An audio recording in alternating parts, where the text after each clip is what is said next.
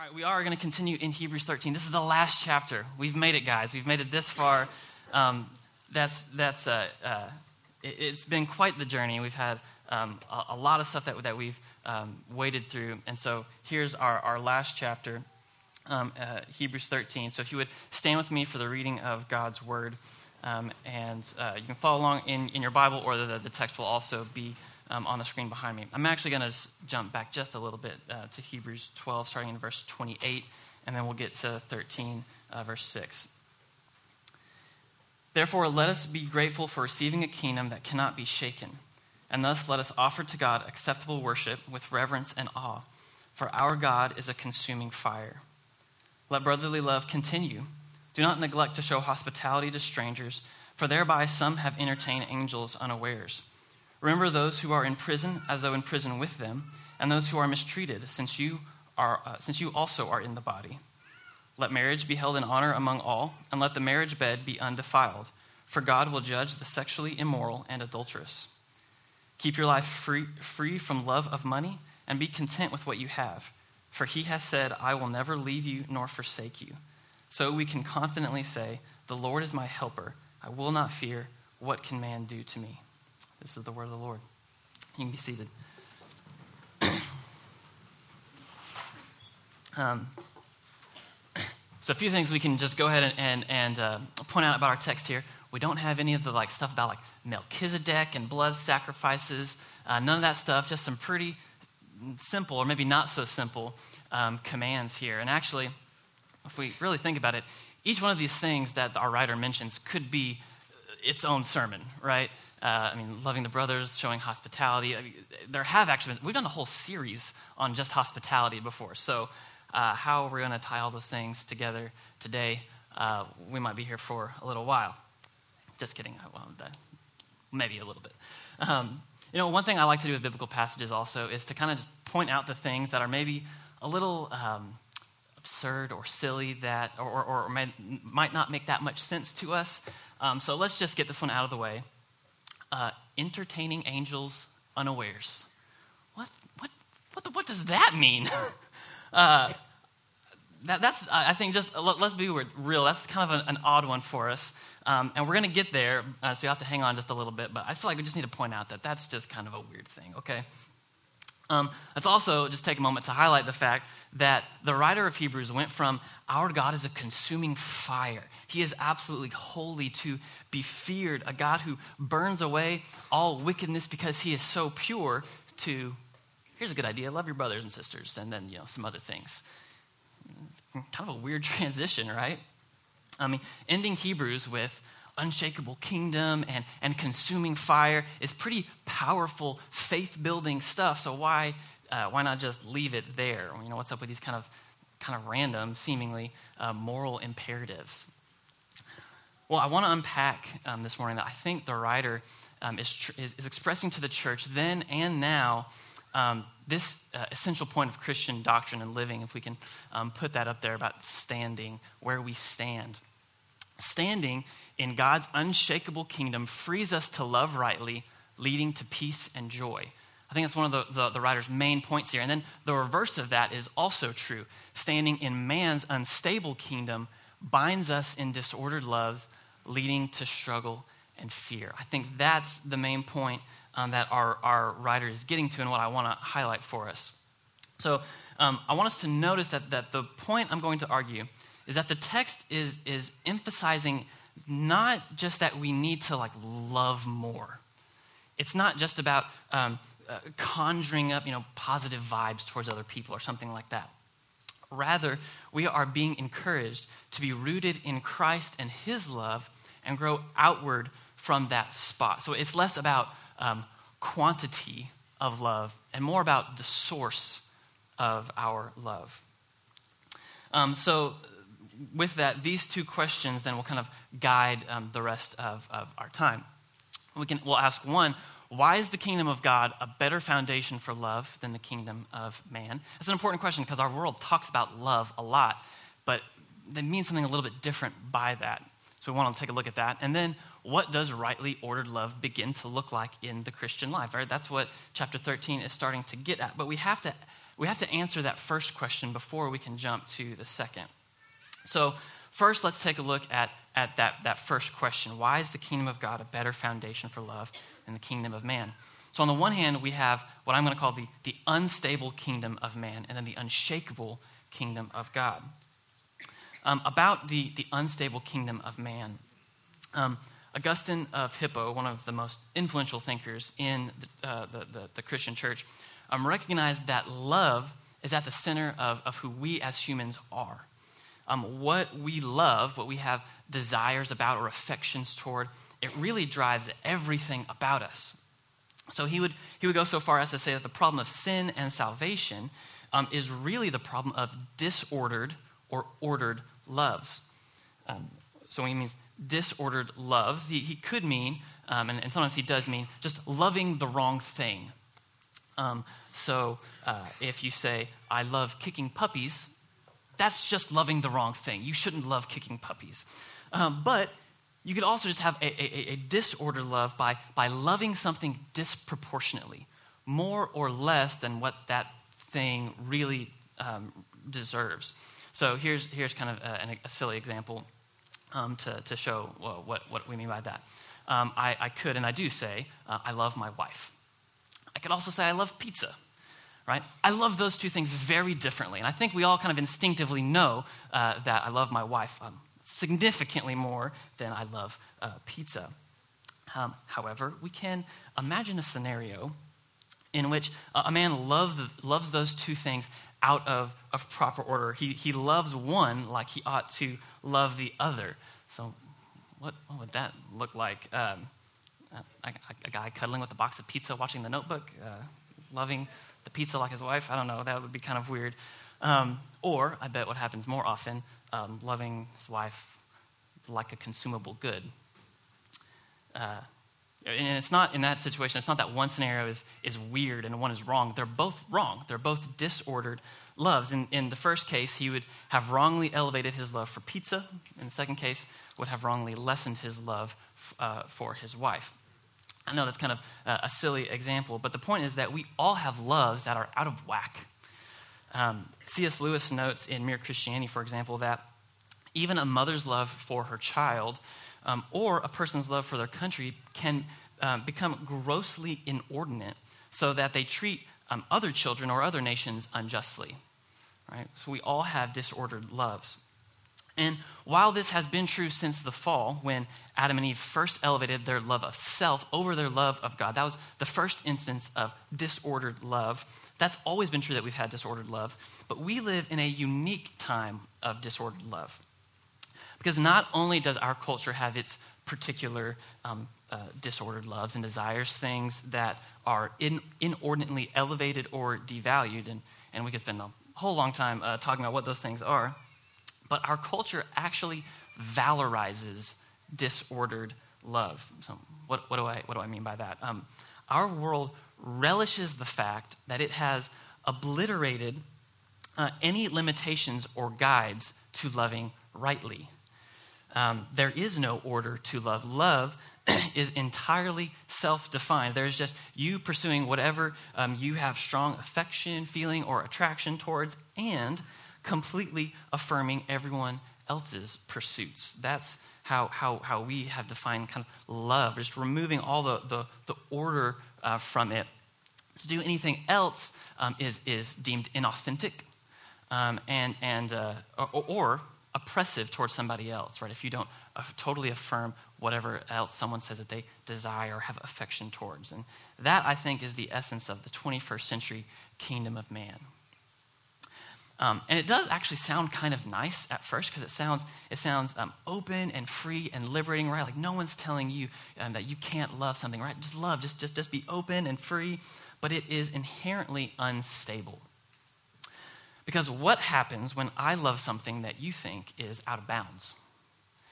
You have no transcendent standard that you can point to and say, look, you're feeling a strong attraction to something that is just objectively not good and right. It's corrupting you and corroding society.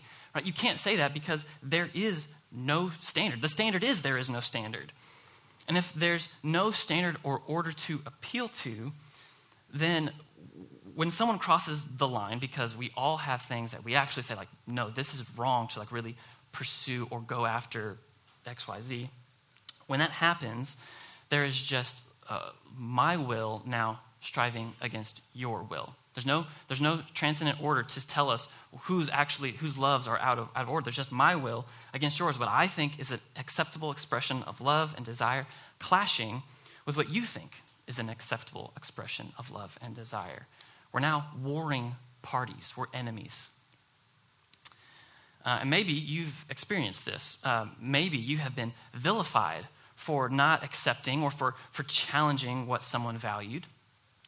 Or maybe you've been on the other side of that, where you ended up harboring deep resentment and contempt against somebody for not accepting or for challenging what you have cherished. You've been branded as a bigot or as being woke or any other derogatory label, or you've done the branding. This is the unstable kingdom of man, and it generates struggle and fear. Struggle because anyone who cannot affirm all of me is now my enemy. There's struggle, there's hostility. And fear because I know that if I do not affirm everything, I will become the enemy. I'll hit the tripwire and get blown up. So we started with love, right, in the kingdom of man. It seemed very loving, but we didn't have the resources to maintain it. This is where the kingdom of man, based on self-defined love, gets you, and why I think we can say standing in man's unstable kingdom binds us in disordered love, leading to struggle and fear. And I think that's where many of us are actually standing, thinking that just cultivating whatever affections you want or encouraging others to do the same is actually going to lead to human flourishing, and it won't. So we have God's unshakable kingdom, which is our hope. Standing in God's unshakable kingdom frees us to love rightly, leading to peace and joy. Some idea about what rightly ordered love looks like will come in chapter 13, and we will get there, I promise. But the necessity of first standing under the reign of Christ, we see so clearly at the end of chapter 23 and in 13, verse 6. So, in verse 28, it was, therefore, let us be grateful for receiving a kingdom that cannot be shaken. And let us offer to God acceptable worship with reverence and awe, for our God is a consuming fire. So the starting point for these loves is having received the kingdom of God. And so then we end with verse 6, so we can confidently say, the Lord is my helper, I will not fear. What is man? What can man do to me? These two ideas are around these imperatives, and it's so important to understand that. This was not a fluke or a poor transition that we've come to this part in Hebrews. We have to fit these imperatives to love in the context of finding our security or our foundation in God and His love. So trying to love while situated in the kingdom of man, where you are the founder and perfecter of love and life, is just like digging and digging and digging and trying to create a well so that you might have a little bit of something to drink and to share that with your companions. But Jesus is saying, no, I am the fountain of living water. If you drank from me, you would be satisfied 100, 1,000 times over with plenty to share with those who are near and with those who are far. And the whole of Hebrews has essentially been trying to make this point about Jesus, right? Our subtitle here has been Jesus is better. Jesus is God's Son, higher than the angels, who entered into human suffering and death so that He could lead us out of it. He is greater than Moses, leading His people into a greater eternal promised land of rest.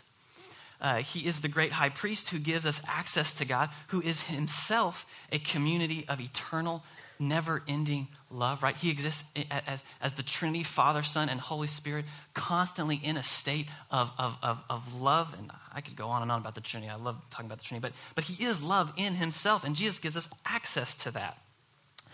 He establishes a better, firmer covenant or relationship with us because it is based not only on the unchangeable promises of God to guard us as His own, but upon His own perfect life, death, and resurrection.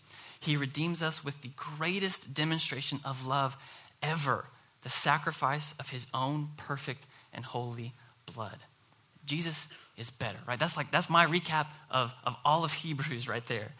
And so when he's the object of your faith, or when you are united with him in total trust and dependence, you are set upon, covered, and filled with the eternal love of God. So check this. When you are standing with him, rooted in his kingdom, you can actually never give so much of yourself in love to others that you have nothing left. Definitely there will be times where your love tank is going to feel really empty. Anyone who's walked with God for any amount of time knows that is the case. But although we might run dry for a moment, the well never does. And God beckons us to himself again and again to drink and be filled over and over with his immense grace. So not only if we're standing in his love can you never give too much of yourself, no one can in the end crush you, oppress you, or cast you into ultimate despair. Yes, people will try. And people will come really close to succeeding. We actually see this with some of the saints throughout Scripture. King David, before he was king, in 1 Samuel 21, he literally acted insane, like scratching at walls, drool going down his beard insane, so that a foreign king would harbor him because Saul was trying to kill him. That's pretty crazy. And you know what David says in the midst of that, because he knew the promises and the covenant that God had made with him? We actually know exactly what he said. This is Psalm 34. We'll just hit just a part of this. He says, I sought the Lord and he answered me and delivered me from all my fears. Delivered him from all his fears. He had no fear. Those who look to him are radiant and their faces shall never be ashamed. This poor man cried, and the Lord heard him and saved him out of all his troubles. The angel of the Lord encamps around those who fear him and delivers them.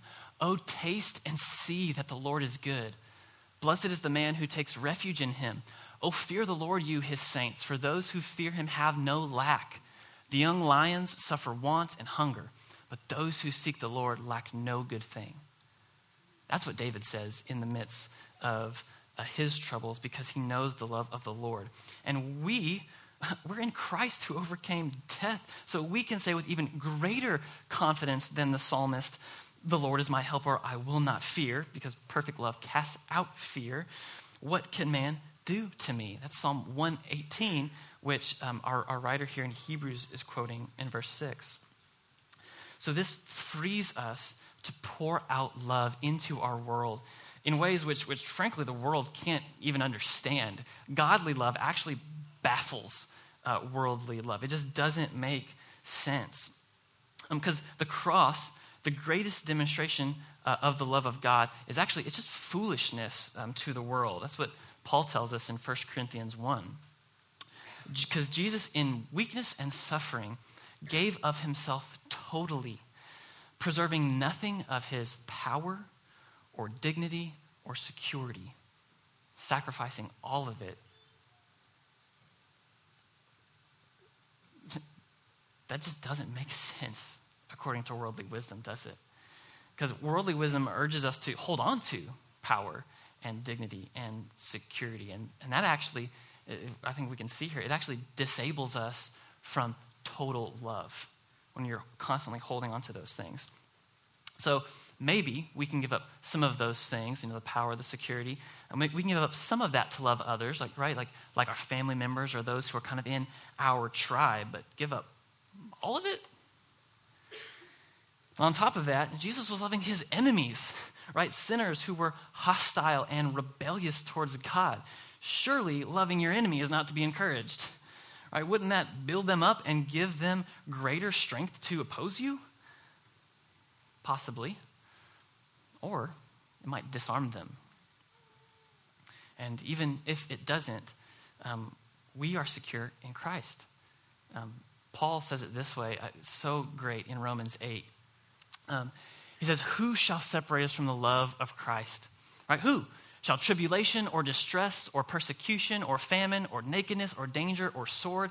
As it is written, for your sake we are being killed all the day long. we are regarded as sheep to be slaughtered. No, in all these things, we are more than conquerors through him who loved us. For I am sure that neither death, nor life, nor angels, nor rulers, nor things present, nor things to come, nor powers, nor height, nor depth, nor anything else in all creation will be able to separate us from the love of God in Christ Jesus our Lord. Amen, right? There is nothing that can separate you from the love of Christ. In him, you are totally secure. And so this frees you, actually, to reorder your loves rightly.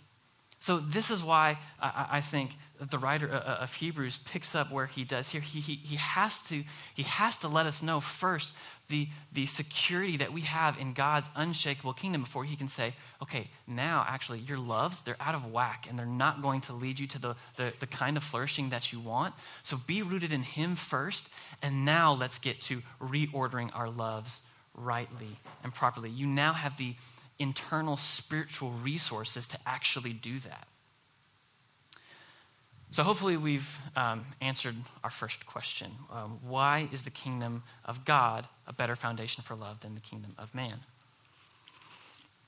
Because we can say, to kind of summarize, self-defined love based on no transcendent order creates too many enemies of those who order their loves differently. Of those who have conflicting or contradictory loves and desires. While on the other hand, God-fueled loves comes from an endless source of love demonstrated in Christ's cross and allows us to continually, constantly share that love, no matter the circumstance, no matter even the person.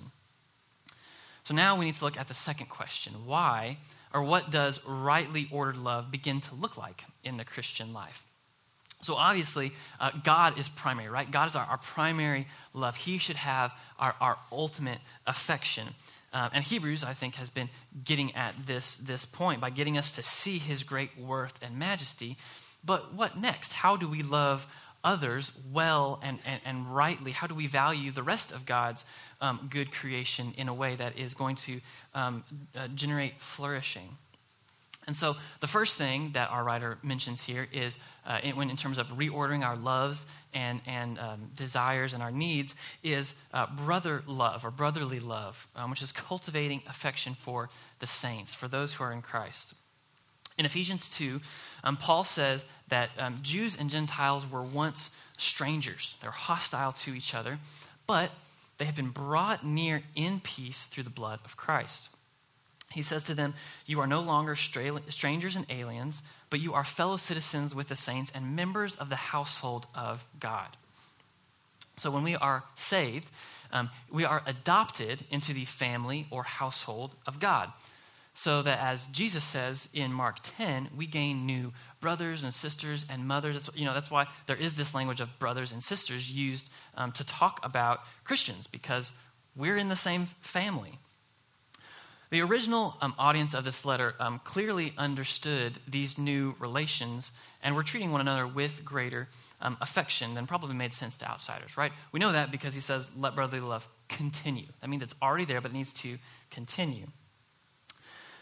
And this teaching about brotherly love was extremely prevalent in the early church. We know because Jesus, Paul, John, they all talk about it. Jesus says that outsiders will know those who follow him because of their love for one another. Paul exhorts the Galatians to actually bear one another's burdens. That's the extent to which we love one another as believers. And John actually encourages us to lay down our lives for our brothers and sisters in Christ, as Christ laid down his life for us. And he actually warns us that anyone who says he loves God but hates his brother is a liar, and the truth is not in him. So the writer of Hebrews acknowledges that they get this, and he simply encourages them to continue that love, to continue giving of themselves, and to form those deep bonds of affections for one another. And that encouragement is so necessary, because one of the beautiful things about the church is that God saves people from all different walks of life, all different races, all different social statuses and economic statuses, and brings them together. So there's going to be a little tension. And if we think about this in terms of like the sibling analogy or the sibling metaphor here, I know that I love my brother and my sister, right? If you come at my brother and sister, I'm coming at you. And yet, no one can get under my skin quite as much as my brother and sister can. And I think for those of you with siblings, maybe you know the same thing. You've experienced the same thing. I don't know how many name-calling, arm-pinching, hair-pulling, knuckle-pounding fights you've had with your siblings, but I'm going to keep that between me and the Lord. He knows I don't need to tell you. And those same kinds of quarrels are going to come up in the church as well. Even this church, this specific church. So we can talk about these kinds of quarrels and fights in the church at large, but also this specific church. And we're reminded here that when we are in Christ's kingdom, those quarrels don't have to turn into division and estrangement. Because in Jesus, there is always more that unites us than divides us. There is always more that unites us than divides us because we are all covered by the blood of Jesus. The church should always be the safest, most secure place where we can disagree with one another. But is it? Isn't it too easy to slip into the world's way of self-defining love and making enemies of others, even those who are Christians? How often are we guilty of demonizing the saints? I know actually a couple months ago, Kyle had shared an article with me that started off with like 6 or 7 buzzwords within the evangelical church that if you bring them up, they are almost certainly going to cause division. And I read it and I was like, this is so sad because it's true. I pray that that's not true of us, that we recognize that there is more that unites us in Christ than divides us. And I'm encouraged actually by the example historically of George Whitefield and John Wesley. And if you don't know who those two are, Whitefield was a Calvinist evangelist whose preaching actually helped spark the First Great Awakening. And fun fact, scholars believe that the First Great Awakening helped unite the colonies before the War of Independence. So a little historical fact that fits with this weekend. Wesley, on the other hand, was an Arminian evangelist and minister who founded what is now Methodism. And you don't need to know the particularities about Calvinism and Arminianism just to know that they conflict on some pretty major points. But this is what Whitefield said in a letter to John Wesley. So I have it here. Whitefield says, "My honored friend and brother, I beseech you by the mercies of God in Christ Jesus our Lord, if you would have my love confirmed toward you. Why should we dispute when there is no possibility of convincing? Will it not in the end destroy brotherly love and insensibly take from us that cordial union and sweetness of soul which I pray God may always subsist between us? How glad would the enemies of our Lord be to see us divided?" Let's just stop there. How glad would the enemies of our Lord be to see us divided? Honored sir, let us offer salvation freely to all by the blood of Jesus, and whatever light God has communicated to us, let us freely communicate to others. Man, I wish that was our mentality as well. You also have the Spirit of Christ in you to be a source of love and reconciliation within the church. So our love for our brothers and sisters can be ordered rightly when we are standing in the love of God. So the second thing our writer brings up is stranger love. And by stranger love, I don't mean like a love that's kind of weird. The love that we show towards strangers, cultivating affections even for the least in our society. So in Christ, we are able actually to extend our love even to the stranger, the one who is most unlike us. In verse 1, the Greek word that is used here is just one word, Philadelphia, brother love. And in here, it's one word, philoxenia, stranger love, love for the stranger, excuse me, which in our translation has as showing hospitality to the stranger. And like I mentioned earlier with worldly love, sometimes that might extend past yourself to like your family or your tribe. But it's a lot difficult to go past that.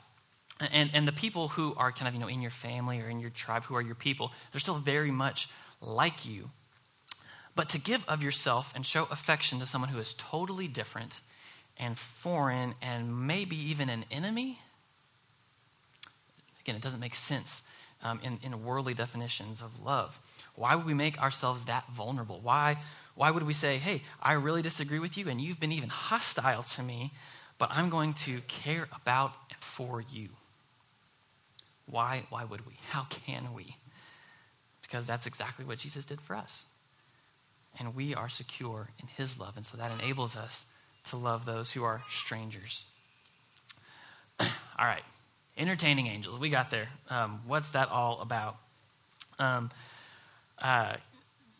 So this entertaining angels bit. So first, that could be, when we think entertaining angels, we could be talking about angels, right? The spiritual beings that God sometimes sends. We see like an example of this in Genesis 18 with Abraham.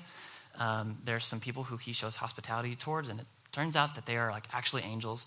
One of them is even called the Lord, Yahweh. It could be that's what's happening here.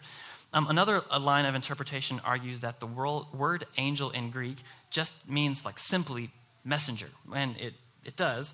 And so one commentator says that by loving a stranger, you're going to bless them, you actually might be loving someone who God has sent as his messenger to actually speak a word of encouragement or blessing in your life.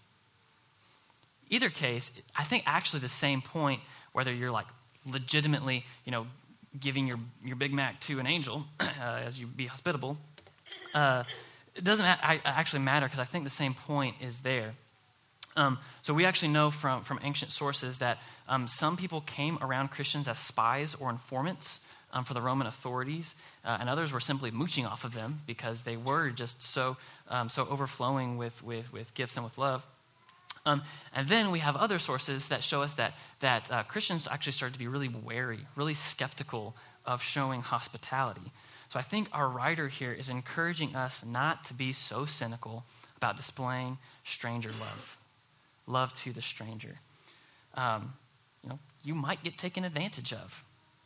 If you think that's an issue, go read 1 Peter 2, where Peter tells slaves to even be loving towards their unjust masters. But I think our writer is saying better to assume that God has specifically sent that person for you to minister to, and maybe they might minister back. I think that's really hard. Maybe I'm the only cynical or skeptical one here, but I imagine there's probably others who you hear that, and it just goes against like what your personality even is, right? You want to be like, well, they're probably going to try to take advantage of me. They're just mooching. But I think what we're being encouraged here is to say that when we are standing firmly rooted in the kingdom of God, drinking again and again from the wells of his love, we are able to pour out affection abundantly, even to those who might spurn us and act deceitfully or viciously towards us, which is a really big claim. And maybe God is just calling us to test him in this and see if he really will give us the resources to show that kind of love. We don't really have time to dig further into the author then fleshes out what that stranger love looks like by bringing up the prisoners and the mistreated. We could spend a whole long time looking at how the Roman justice system worked and prison conditions and all that kind of stuff, and draw a lot of conclusions from that. But suffice it to say, I think we're just being encouraged to look after the ones who are the most reviled and neglected in society, maybe even those who appear to deserve the state that they're in. And in Jesus, we can do that. Jesus actually says it this way in Matthew 25, 41 through 46, about who we should love. He says, then he will say to those on his left, he's talking about God, he will say to those on his left, depart from me, you cursed, into the eternal fire prepared for the devil and his angels. For I was hungry, and you gave me no food. I was thirsty, and you gave me no drink. I was a stranger, and you did not welcome me. Naked, and you did not clothe me. Sick and in prison, and you did not visit me. Then they also will answer, saying, Lord, when did we see you hungry or thirsty or a stranger or naked or sick or in prison and did not minister to you? And then continue on to the next verse. Then he will answer them, saying, truly I say to you, as you did not do it to one of the least of these, you did not do it to me. And these will go away into eternal punishment, but the righteous into eternal life. So maybe it's not just that we should assume that we're entertaining an angel. Maybe it's we should assume we're entertaining Jesus. Just let you sit with that one for a little bit. Standing in God's kingdom, filled with his love, not only does it reorder our love for people, for our brothers and sisters and for strangers, but also for our desires and needs for things even. Our author talks about marriage and sex. Marriage as the place where we cherish the proper context for sex. So biblical teaching affirms that sex was created for and is expressed most joyously within the covenant of marriage. And for that reason, marriage ought to be held in honor, as verse 4 says, or more literally, cherished, valued as of great worth. Marriage is precious because within it, this gift from God called sex exists. And moreover, the marriage union most closely resembles the love of Christ for his church. That's in Ephesians 5, which is not to downplay singleness, which Scripture also really highly regards. Just go read 1 Corinthians 7. But again, this is not a sermon on just this one thing, but it could be. So for that reason, sex, or the marriage bed, as our writer here calls it, ought to remain undefiled. That same word, undefiled, is used to describe Jesus in Hebrews 7:26. So we're just echoing what we see of Jesus in our relationship with our spouse. But what we see in reality is that people misorder their loves. They actually elevate sex and lessen marriage. And so we get what the writer here calls out, sexual immorality, which is any perversion of sex taken outside of the covenant of marriage. Excuse me. And adultery, which is unfaithfulness within marriage. And our writer's pretty clear. God will judge those who have those kinds of disordered loves. Excuse me. And again, we could spend a lot of time here. And I think it would be really easy, first of all, to talk about the ways in which our culture kind of devalues marriage. But maybe we need to look at our own practices first. I think actually many of us go the other way. We actually over-elevate marriage and kind of idealize it, or actually idolize it. I mean, I'll be the first to admit, at one point I have said something like, when I was single, I'll really be able to participate in the church when I'm married. Maybe other single people have thought something like that. Or some people will sometimes think, God, I'm ready for you to come back, but first, can I just get married and have sex? Won't say who I know who has said that, but there are some people who, and you know who you are. I imagine it's also true, however, that our collective internet browser history would reveal that actually we do disvalue marriage and sex, which is to our loss. Time doesn't permit us to dig into the many ways I think that we do disvalue marriage, maybe by the comments in front of others that tear down our spouse, or just ignoring your spouse, or the small or large actions that put our own needs first and diminish our partner's needs. We can go on and on about the ways in which we truly don't cherish our marriages. The point here, however, is that despite all those shortcomings, when we stand in the kingdom of an unstained, undefiled Christ, we can learn to properly cultivate an unstained, undefiled marriage and marriage bed. And that should be an encouragement. The last thing that our writer mentions here is to keep your life free from love of money. So maybe we need to downgrade our devotion to stuff. Let me be brief here. Worldly, self-defined love strives after material goods, especially money, which we believe gets us power, which is why we overly elevate its value. We think that it gives us power, so we're going to pursue it over and over, but it actually binds you in the endless cycle of consumption. You start to feel insecure and anxious and powerless unless you acquire more and more. So you have overvalued things and so become captive to them. But godly, Christ-rooted love, our author says, frees you from the love of money. Literally it says, not money love, it's one word, not money love is your character. It's the way in which you live your life. How? Because you know that if you seek first the kingdom of God and his righteousness, as Jesus instructs, all these things will be added to you. I think too many of us we're held captive. We're bound in chains by our disordered loves. I was talking with the elders back here before service, and I told them, I was like, I could get really specific. I could get really specific about the things that that we tend to love inordinately, whether that's our relationships within the church or towards those outside, whether it's about money or marriages. Like, I could have gotten even more specific than I did. My fear in doing that, actually, is that I would leave something out. And so for some of you, I wouldn't name exactly the way in which yours loves are disordered, and you'd be like, okay, good, I'm fine. And my fear is that would have happened. So, but my prayer is instead, the Holy Spirit throughout all of this has been really calling you out and showing you the ways in which your loves are out of proportion and how they're not actually going to lead to flourishing. If you just pursue just the things that you love, or if you're encouraging others just go after what you want, man, it's not going to work.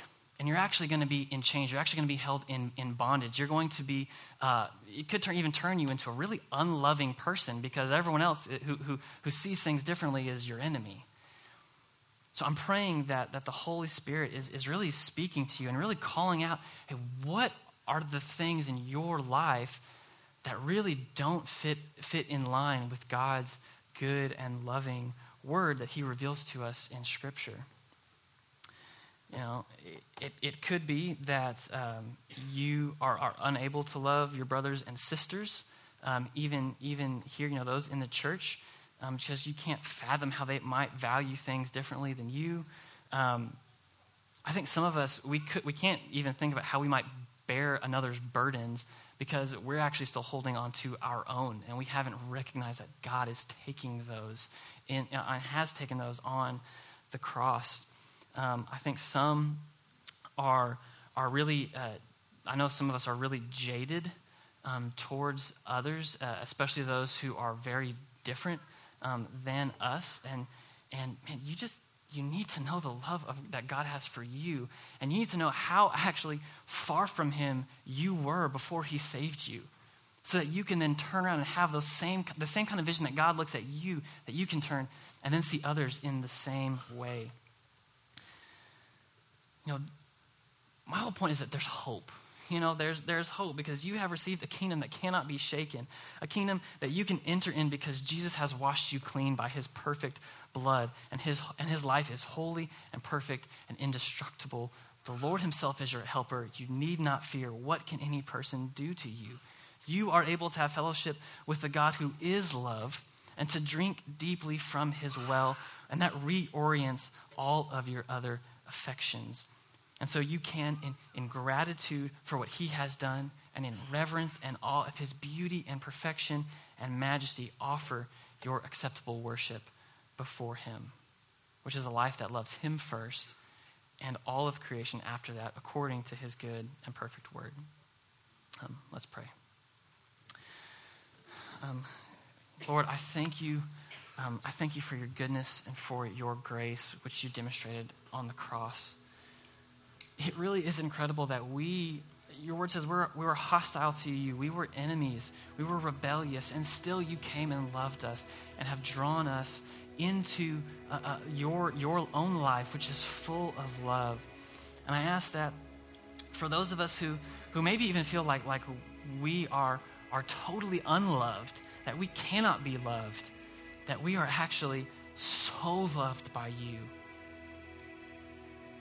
I pray that there would be freedom for those who have even felt loveless. I pray that there would also be freedom for those who are pursuing things that can never ultimately satisfy them. They're elevating things and worshiping things that are going to let them down every time. God, help us to understand that you are truly our firm foundation, as we were seeing earlier. You have and build an unshakable kingdom, and you invite us to live in that kingdom.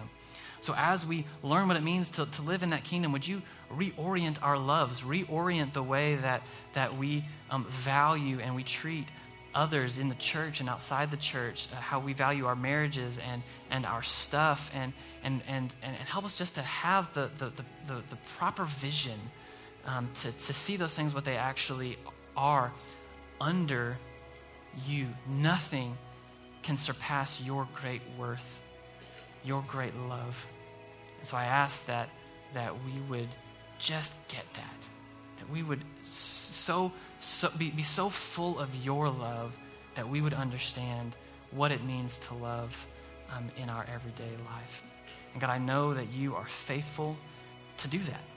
You are faithful to transform us, to give us your grace, and to reorient our lives. And so I pray that this community, others would look at and say, man, this is just a community filled with love.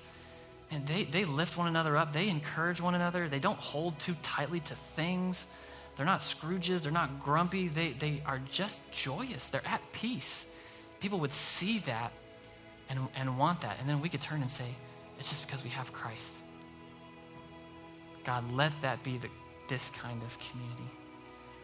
So go with us as we walk from here, being a people full of your love. In Jesus' name I pray. Amen.